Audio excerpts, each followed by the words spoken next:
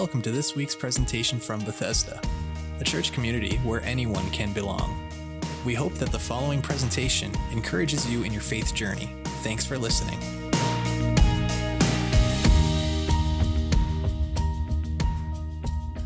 Who here this morning would say that you like to hear a great story? Anyone? Raise your hand. Do you like a story? You like a good story? Yeah.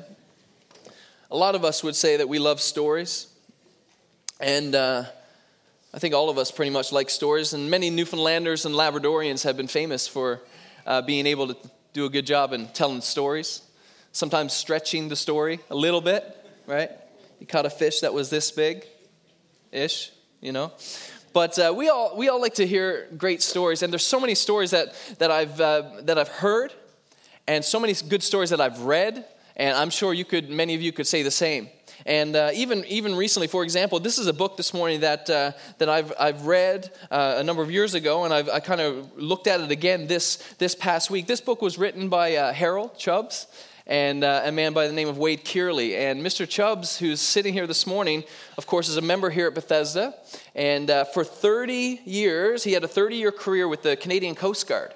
And during that time of his working, at one point he was serving as a technician servicing equipment in light stations around the coast of Newfoundland and Labrador, and recorded so many of the stories of the history of light keepers and their families. And I actually visited Cape Spear yesterday with my family, and we walked into the lighthouse again, and I was reminded of this book. And as we looked at the rooms and the places where people lived on that harsh coastline, can you imagine in the dead of winter at times how that must have felt? And there was no TV, there was no internet to pass time, there was no electric heat, there was some of this stuff wasn't till later, so they lived some difficult stories for sure. And this book in particular highlights the stories of about 25 light stations and families along the coast, like I said, that was often exposed and inhospitable around the coast of Newfoundland. And it's so fascinating to read some of these stories. And thank you for this copy that you gave me a number of years ago. And I enjoyed reading those stories. And I looked at them again this week and was reminded of some great stories that you captured there.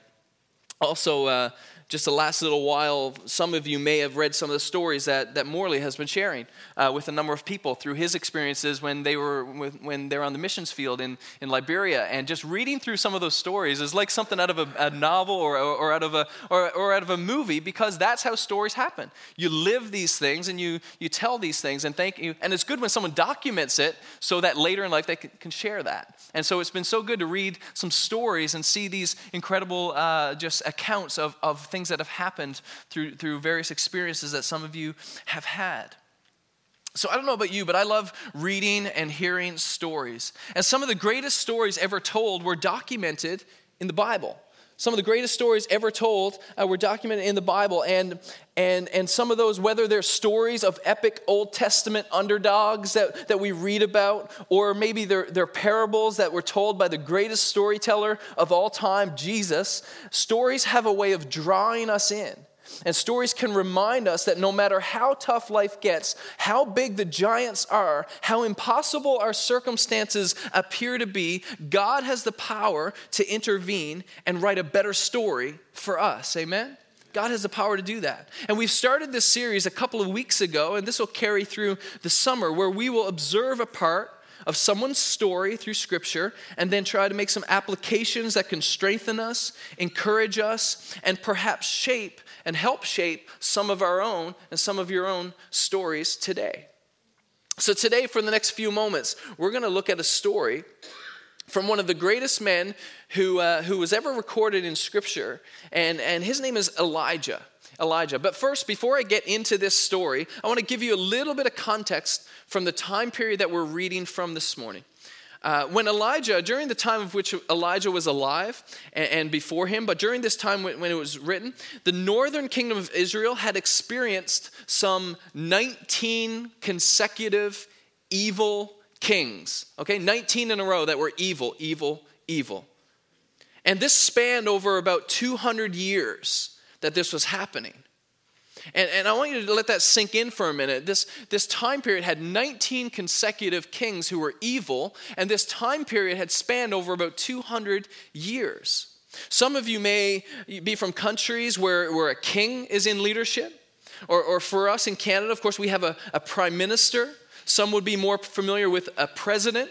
But whatever the case, imagine, if you will, not just 19 ineffective leaders, that's one thing, but 19 consecutive evil leaders. This was the time in which Elijah lived. In fact, there was a very evil king named Ahab. Everyone say Ahab.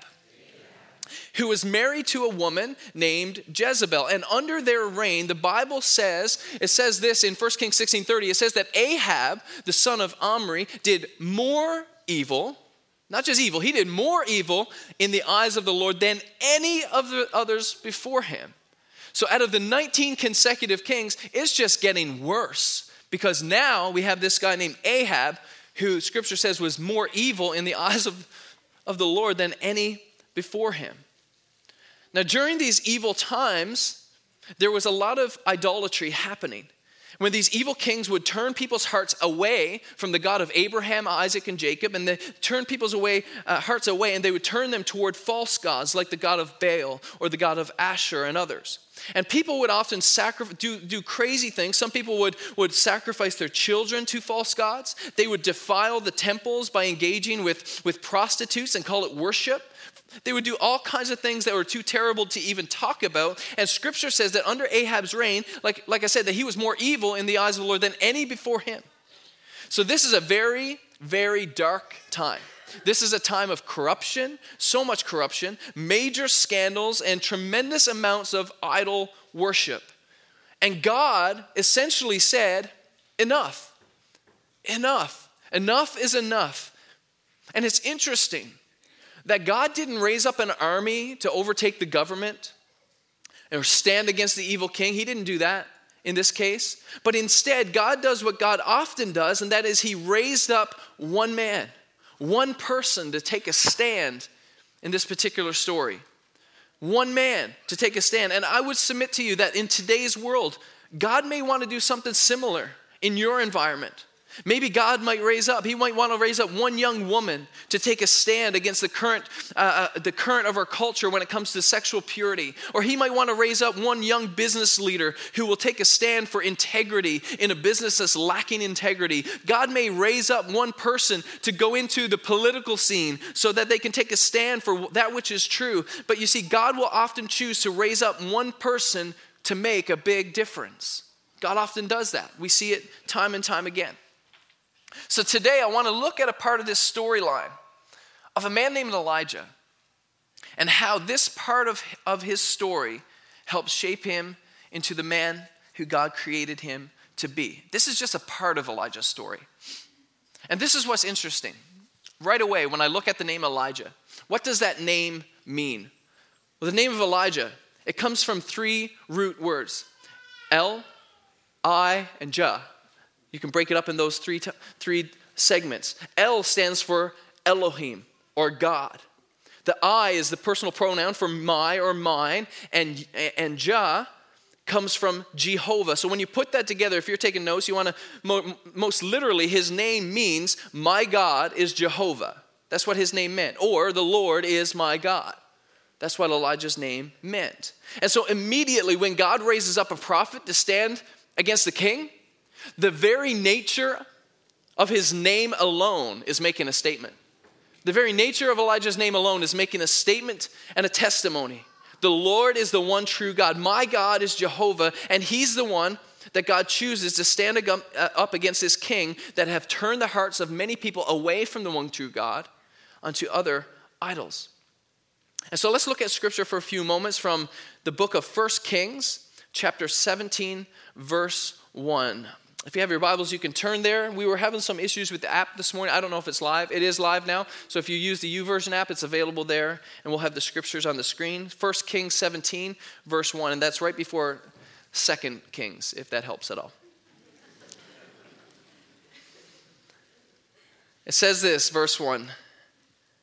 And we're introduced to Elijah in this way. Now Elijah the Tishbite, from Tishbe in Gilead. Okay, so that's the way he was introduced. This is the first time Elijah's name is mentioned in Scripture. And so he's introduced as if I stood up this morning and said, "Hi, my name is Justin. I'm a Ganderite from the town of Gander in Newfoundland." But that's how he's introduced. Michael, he's a Ghanaian from Ghana. I don't know, Accra, Ghana, I'm guessing here, sorry.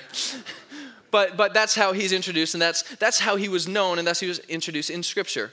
And so now Elijah the Tishbite from Tishbe in Gilead said to Ahab, so he got FaceTime with the king. And he went up to the king and he said, "As the Lord, the God of Israel lives, whom I serve, there will be neither dew nor rain for the next few years except at my word." Okay. So all of a sudden, just picture this with me for a second. Now Elijah stands up to this evil king, Ahab, more evil than all those who came before him, and he's making this grand statement to the king. To quote Pastor Rob from last Sunday, he must have had some intestinal fortitude. When he said that, I said, my goodness, don't slip on that one. In other words, he had guts to stand up to the king. He must have had guts to stand up to say that to this evil king, not knowing how he was going to react to what he told him. And as we heard in week 1 of this series, the important thing to remember is that obedience is the key ingredient to God showing up in our lives. And Elijah had to be obedient to what God was leading him to say. And I can't imagine that was easy for Elijah to do, to stand up to this evil king and make this declaration. What he had just said was one of the most prophetic judgments against the land that you could ever imagine. He just said to the king that for years there would be no rain and not even any dew on the land. And so now to put that into context, we might be in a little bit of an economic slowdown in the last couple of years, and in many ways because of some of the effects of oil prices and things like this that greatly affect our economy. Well, this was Elijah.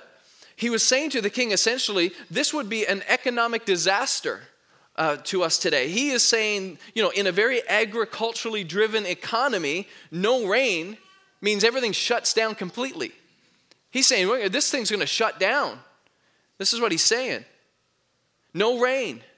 In our world, it would mean no gas at the gas stations, not able to get money from the banks, no electricity. Life as you know it ends. People will starve. Unemployment would just be the norm, and employment for the vast majority will be gone. And so this man, Elijah, stands before this evil king and says, there's not going to be any more rain. I believe God wanted to get the attention of the king and the heart of the people in doing this, in sending Elijah, because this was a bold statement. And so then, if you read through the story, God chooses to lead Elijah after making this declaration to the king. He leads Elijah into this season of hiding. And as we'll see, and I'd hide too if I was Elijah, let's be honest. If I just said that to the king, there's no way I'm sticking around and hanging out by the kingdom. I'm getting out of here and I'm going to hide myself. But God actually helps hide Elijah, and he sends him to a place. And we'll see that God takes Elijah to this place. He takes him away, and he does this so that he can do more in Elijah, so that he can do more through Elijah. God wants to do stuff in Elijah's life. Why? Because there's so much more that God wants to do through him. And we'll see how God shapes Elijah in this season of preparation.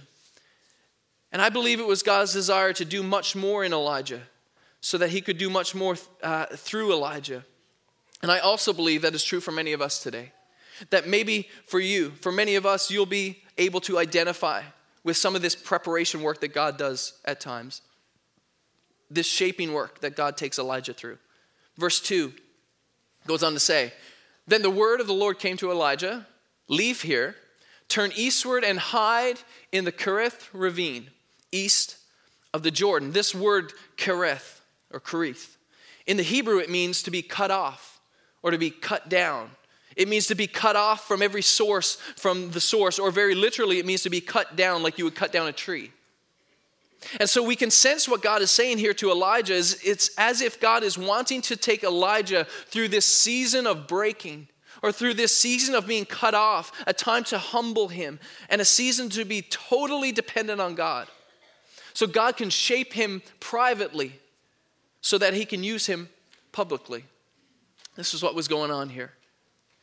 And I believe there are times that as followers of Jesus, we may go through a Kerith ravine experience. It may be a season of pain where you might be asking, where is God in this time? When the reality is that God is right there and he's doing a work in your life. Or maybe for some of you, you would say maybe that's where you feel like you're to right now. That God has led you to the Kerith Ravine. And you feel you're in a place that's isolated. You might feel in a place where God is cutting you or breaking you down. And you might think it's God against you. But I want to tell you today, and we're going to look at how it's not God cutting you down, but it's God actually building you up. And he's preparing you. Ravine. Kerith Ravine is this place where it feels that you're being cut down. But I want to tell you that God is doing something in you so he can do more through you. I remember when I was preparing to go on my first overseas missions experience. I was 16 years old. And I had never been on an airplane, really, outside of just small charters around Newfoundland. Never traveled internationally. And here I am leaving by myself at 16 years old to go to Peru in South America. And I can't believe my parents let me do it from this time. Like, even till now, I still can't remember. But there's a missionary living there, and I was just going to go down. I met up with him, and we did ministry for a month in Peru. But I can remember as I was getting ready, I was excited, I was anxious, I was nervous about the whole thing. And in the midst of preparing, I was able to have this conversation with a couple in our church. And they were missionaries. They were experienced missionaries who have been in various places in the world. And they're from my hometown, and I sat with them, and they came over to my place, and I asked them a bunch of questions on what I should feel, what I should be thinking, what I should expect, and we sat and we chatted for quite some time. And they told me so many things, but there was one thing in particular that they told me that I'll never forget. They basically said, and I'm asking them, for advice and all of this, and they're saying there's one thing that we can tell you. We can guarantee you that you'll have one of these experiences. And I'm like, okay, what is it? Give it to me. I'm excited. I'm ready to go. What can I be guaranteed? What encouragement do you have for me as I prepare to go on this incredible journey? And they responded by saying, we guarantee that God will change you and God will break you. And I'm thinking, that's not what I was expecting to hear. I'm thinking, God's going to build me up. I'm going to be a stronger man of God. I'm going to have an amazing experience. My heart's never going to be as full as this in my life. And they're saying, yeah, well, God's going to break you first. And so they told me that. And sure enough, he did. And God used this experience as parts of it were amazing and good. There were parts that I learned more about myself and more about God in my life than I ever did before. And there have been seasons in my life where everything wasn't great. And I know that through these seasons in my life, God has used it to shape my life. And I think some of you can have that same testimony. And I know for some of you, maybe you're going through a Kerith Ravine, and Elijah was here. He was in this place for months and months. He was in a place where he was alone. No one understood what was going on. Not even himself, perhaps, but God was doing something in him and was preparing him for what God wanted to do through him and through his storyline. So those of you who may be in a Kerith Ravine, be encouraged today that although it feels like God is breaking you, the more that feels like he's breaking you, I want to tell you, the more he's preparing you for what he has for you. The next thing that God takes Elijah through as he shapes him and he's molding him into total dependence on God. He's making him rely on God. Elijah couldn't depend on anything else but God in this moment. He couldn't rely on his own strengths. He couldn't depend on himself to do anything for himself, but he had to rely on God. Verse 4-6 says this, that God said to him, you will drink from the brook, and I have directed the ravens to supply you with food there. He couldn't go to Costco and pick up what he wanted. So he did what the Lord had told him. That's the obedience that we spoke of a minute ago. He did what the Lord told him. He went to the Kerith Ravine, east of the Jordan, and stayed there. And sure enough, the ravens brought him brought him bread. I tripped up on that one. And meat in the morning, and bread and meat in the evening, and he drank from the brook. In this season of preparation for Elijah, it was clear to me that this was God's way of saying that no matter what, Elijah, no matter where I lead you, I am going to be faithful and I am going to provide for you, even in the season that you're going to go through. I'm going to provide for you. And maybe for you this morning, maybe there was something that you put your trust in for security that has been taken away, and all of a sudden that was taken away and you don't have that to lean on anymore. But God might be saying, you know what? That's because I need you to lean on me. because I'm the one that's your provider. I can provide for you. And maybe you've been there where you've had to learn that when everything that you've tried to put your faith in fails, that God never fails and he will be faithful to you. There's a story of a single mom, and she knew this all too well. She would pray every single day, and she actually lived in this apartment building next door, and the next apartment over was an atheist that she had met, and he had interacted with her a number of times. And he would hear her through the walls as she would pray, and she would worship every single day. And this atheist would get agitated, and he would say to her when he's seen her, "What in the world are you doing? Making all that noise, praying to a God. There is no God. Why don't you just get it? There's no God." And so one month, as she was going through this real struggle in providing for her children, she was praying one day. She was praying out loud. She said, "God, you've always provided for me. You've always been faithful. I know you're gonna provide again. Please provide food for me and my children. Please provide for us right now." And so as she's praying, this atheist could hear her praying through the walls of the apartment. And immediately he went across the street to a grocery store. He brought over these several bags of food. He laid them outside of her door. He knocked on the door and hid in his own apartment again. And he could hear her go to the door, and she opened, and then she began to give God praise. "Thank you, God, for providing for my needs. Thank you, God, you showed up again. Thank you for your provision in my life." And he steps out and he goes, He goes, "I got you. That wasn't God. God didn't do that. I did that. I picked those up. I put them there." And she just didn't skip a beat. She just kept going, "God, thank you for providing for me, and thank you for allowing the devil to pay the bill." She knew God's provision. She knew it. Forever and always, God will be your provider. Amen? That he's your provider.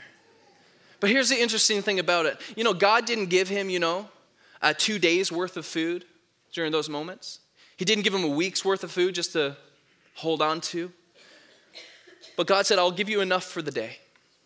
I'll give you enough for the day." Maybe you feel weak, and God is saying, "I'll give you strength for today. I'll give you enough for today. I'll be your daily bread." And Elijah learns to depend on God each day, day by day. Amen?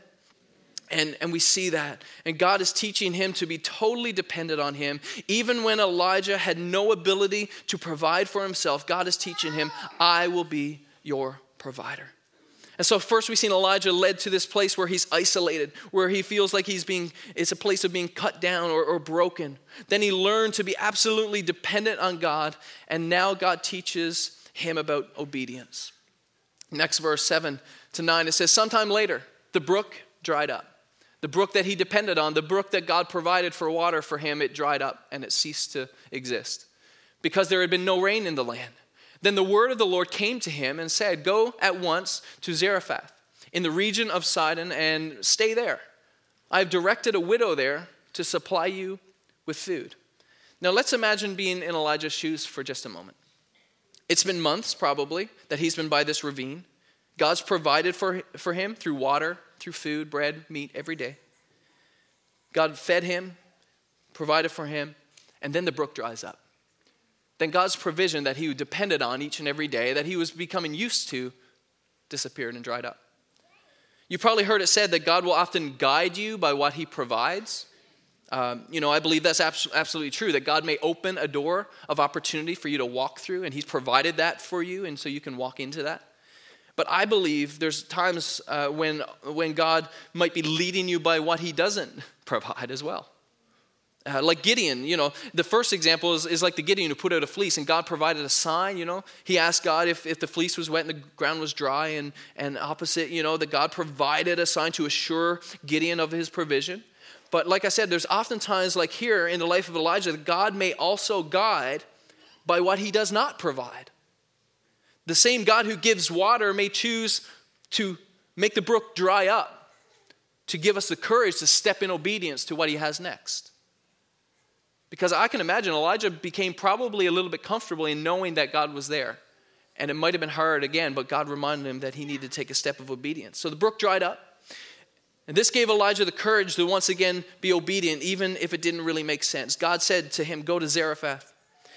And so to give you an overview of the next number of verses, I'm not going to read the entire chapter, but you can read it sometime when you, maybe today or in the days to come, and just look at this for yourself. But we see that Elijah travels to this place, and he comes and he sees this widow, and God said that she was going to provide for him. And when he meets this lady, he asks her, would you bring me some water so I can have something to drink? And he asked her for that. And I can just imagine this woman, she probably thought, are you crazy? What planet have you been living on? You're a stranger. You're coming and asking me to give you some water when there's been a drought in the land. I don't have much water. Don't you know that we're in the middle of a drought?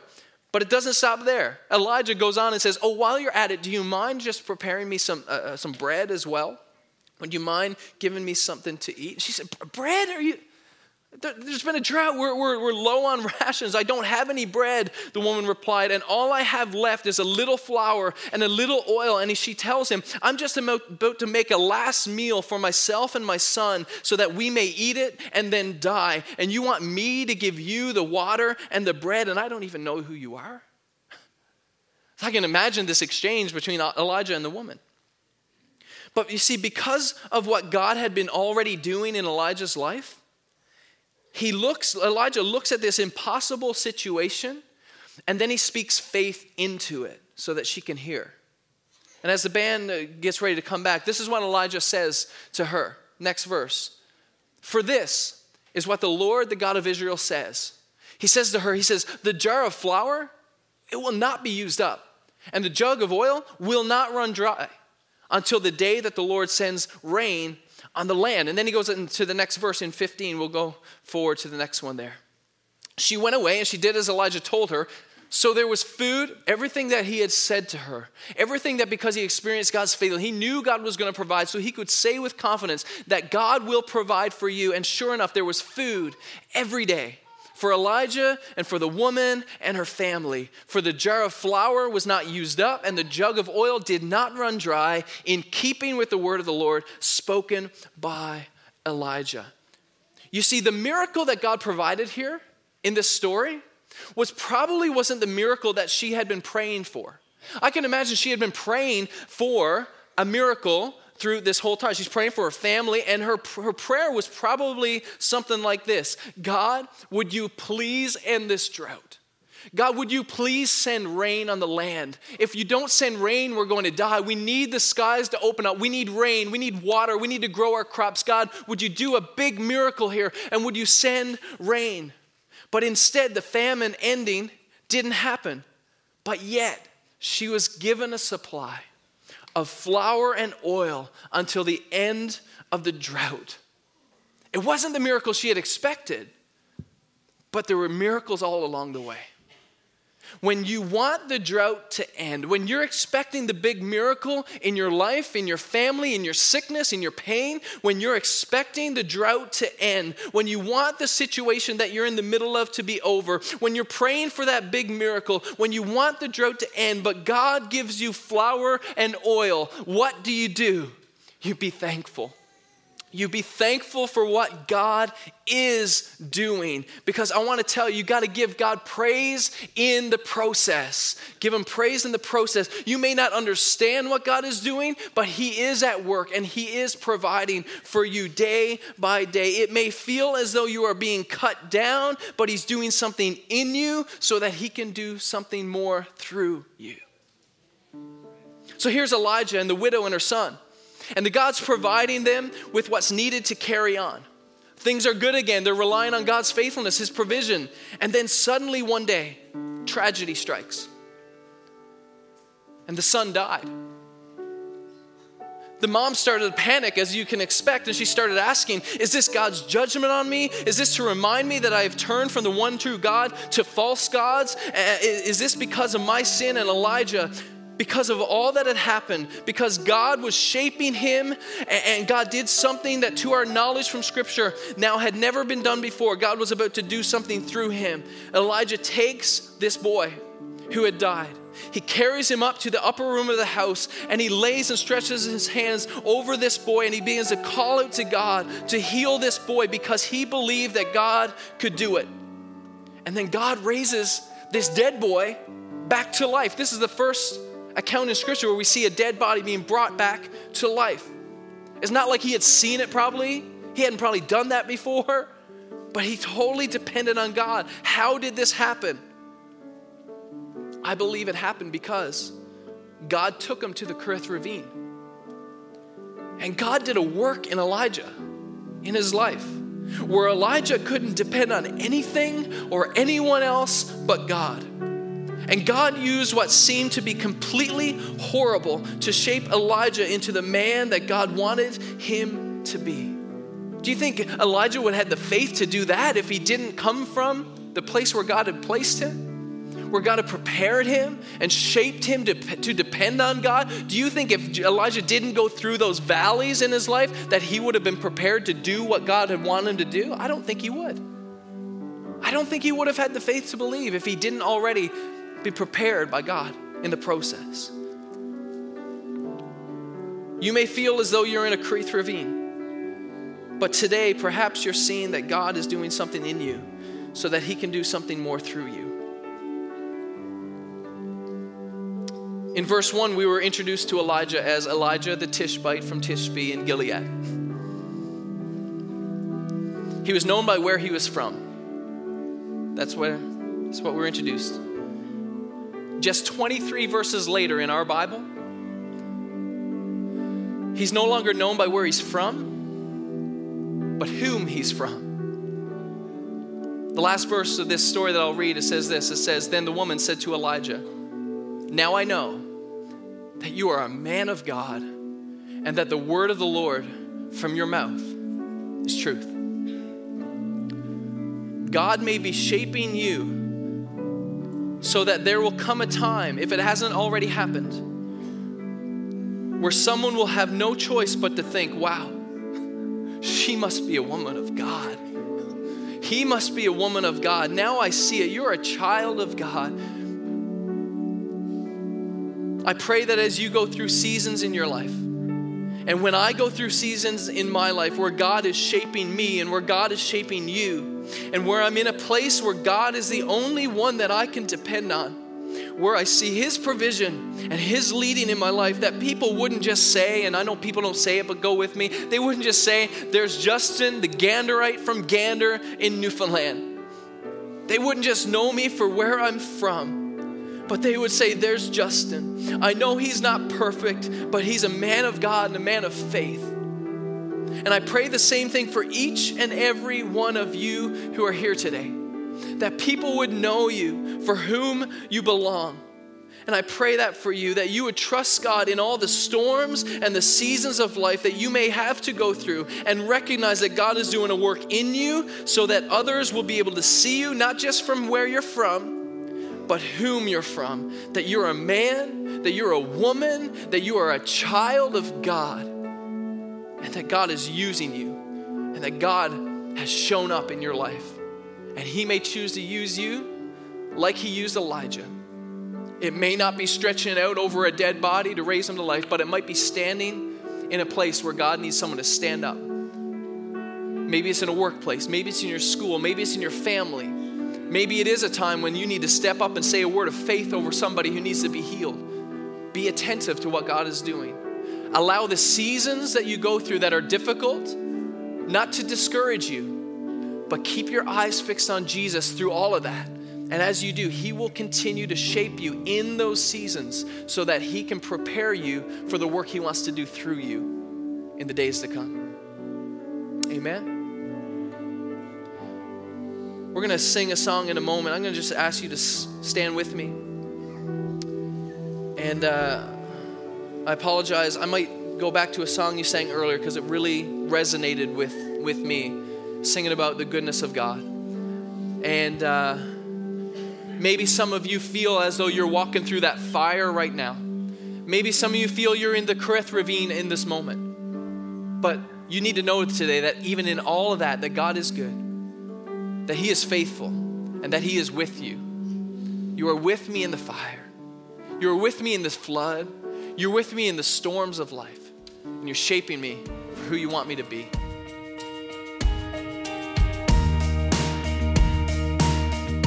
Thanks for listening. If you're interested in learning more about our church community, please visit our website, Bethesda.ca, and consider joining us for a gathering soon.